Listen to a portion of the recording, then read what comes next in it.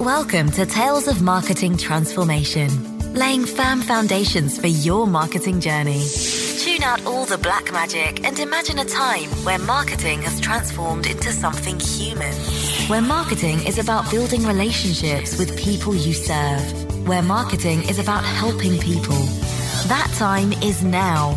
This is Tales of Marketing Transformation. And here's your host, internationally recognized marketer, speaker, and podcaster, Dr. Jürgen Strauss.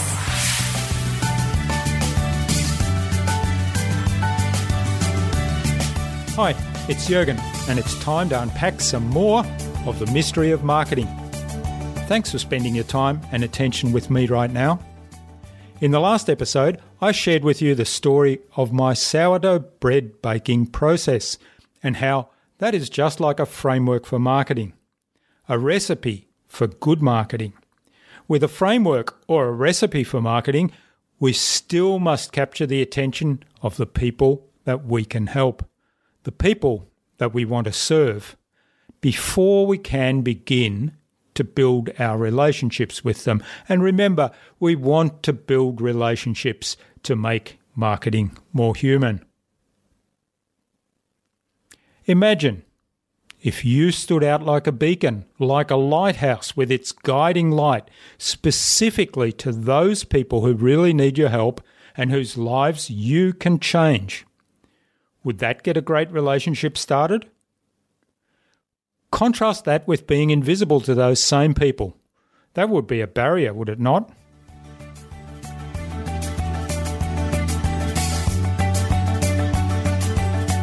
Today's episode is brought to you by the Transformational Marketing Hub, where you'll find a host of free and exceptionally useful information to help you transform your marketing.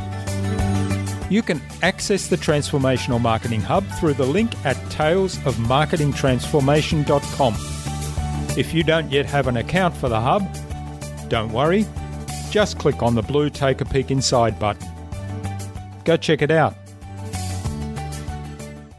On today's episode, I'll explore the topic of standing out and why we might be reluctant to stand out, but why it's important in a marketing sense. Of course, it wouldn't be Tales of if there was not a story involved. So, here is today's story. This is Tales of Marketing Transformation. Yes, you did read the title right. Giraffes roll around in rhino poo. Recently, my dad spent a few days with us, and while he was here, we took him to the Werribee Open Range Zoo that's just nearby our home. This is a wonderful facility with a large open savanna area that you can take a tour with a safari vehicle through. There you can see gazelles, antelopes, camels, Mongolian horses, rhinoceroses and giraffes roaming this plain as if in their native habitat. We noticed one giraffe in the distance, rolling around on what we later learned was a pile of rhino dung. Strange behaviour indeed. Giraffes are unique animals. They're the tallest land mammal with a fully grown male reaching 5.5 metres. Their wonderful spotted coat makes them stand out to us, yet offers some camouflage against their natural habitat. When young giraffes are born, they fall from the mother's womb. She gives birth standing, so the young calves fall some 2 metres to the ground. Pretty traumatic start to life, and then just lie on the ground too exhausted to move. Its mother lovingly lowers her neck and licks her baby before lifting her long front leg and giving it a swift kick, sending it into the air and back to the ground. It's pretty ruthless. She repeats this until the calf, still trembling and weak, finally stands on its feet. Giraffe only sleep a total of 20 minutes a day. Imagine that. Imagine the time you'd have on your hands to do all kinds of wonderful things. And they sleep standing up. And not at one time either, but in a series of power naps that last just a couple of minutes. As prey animals that stand out with their size, they need to be alert against their natural predators in the wild, lions and hyenas. So remaining awake most of the time and ensuring their newborns are quickly on their feet and able to move with the herd are behaviours they've adapted for survival. And so is rolling in rhino poo. By doing this, they adopt the scent of rhinos, so they don't stand out to hungry lions and hyenas sniffing around for prey. Who knows? A rhino poo-tainted meat sandwich is probably very unappetising. Now, all species have adapted behaviour over thousands of years to ensure their survival. Even we humans. And, like the giraffe in the Werribee Zoo, we keep those behaviours even when the danger isn't there and the behaviour doesn't serve us anymore. You see, in the savannah of the Werribee Open Range Zoo, there aren't any lions or hyenas. The zoo does have lions, but those lions have their own area. So there's no predatory threat. Yet the giraffe still roll around in the rhino poo, so they won't stand out. Where are you not standing out for fear of being eaten? While I was preparing this episode, I discovered another giraffe story online, one that is about standing out, and it's standing out with great customer service.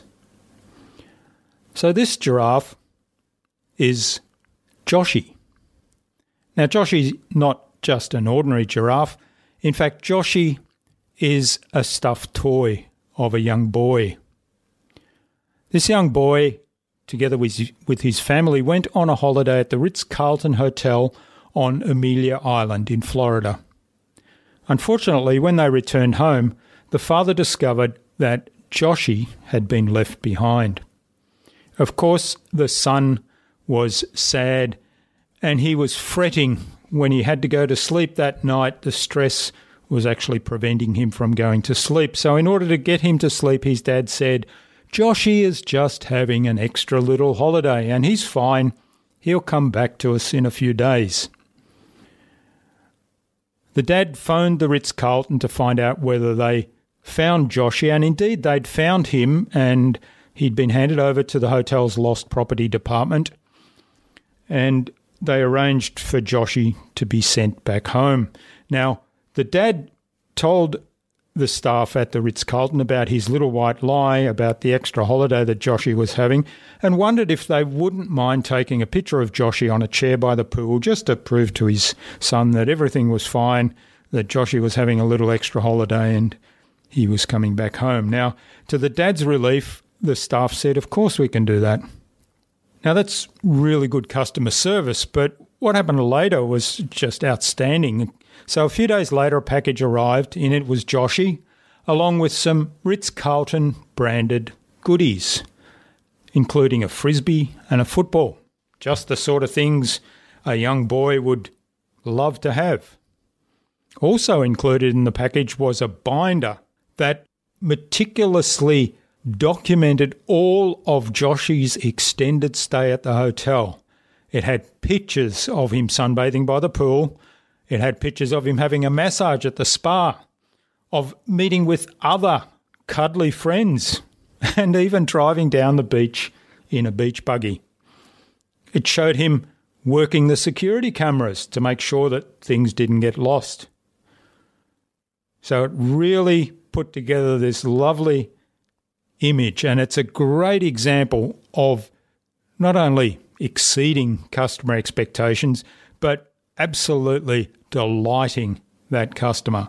So the staff there at the Ritz-Carlton clearly went above and beyond just for that little boy to make sure that the experience was great. So I thought this is the way to stand out by delivering exceptional experience above and beyond something that's remarkable, something that I'm now talking about to you because I found this so remarkable. And of course, it involves a giraffe.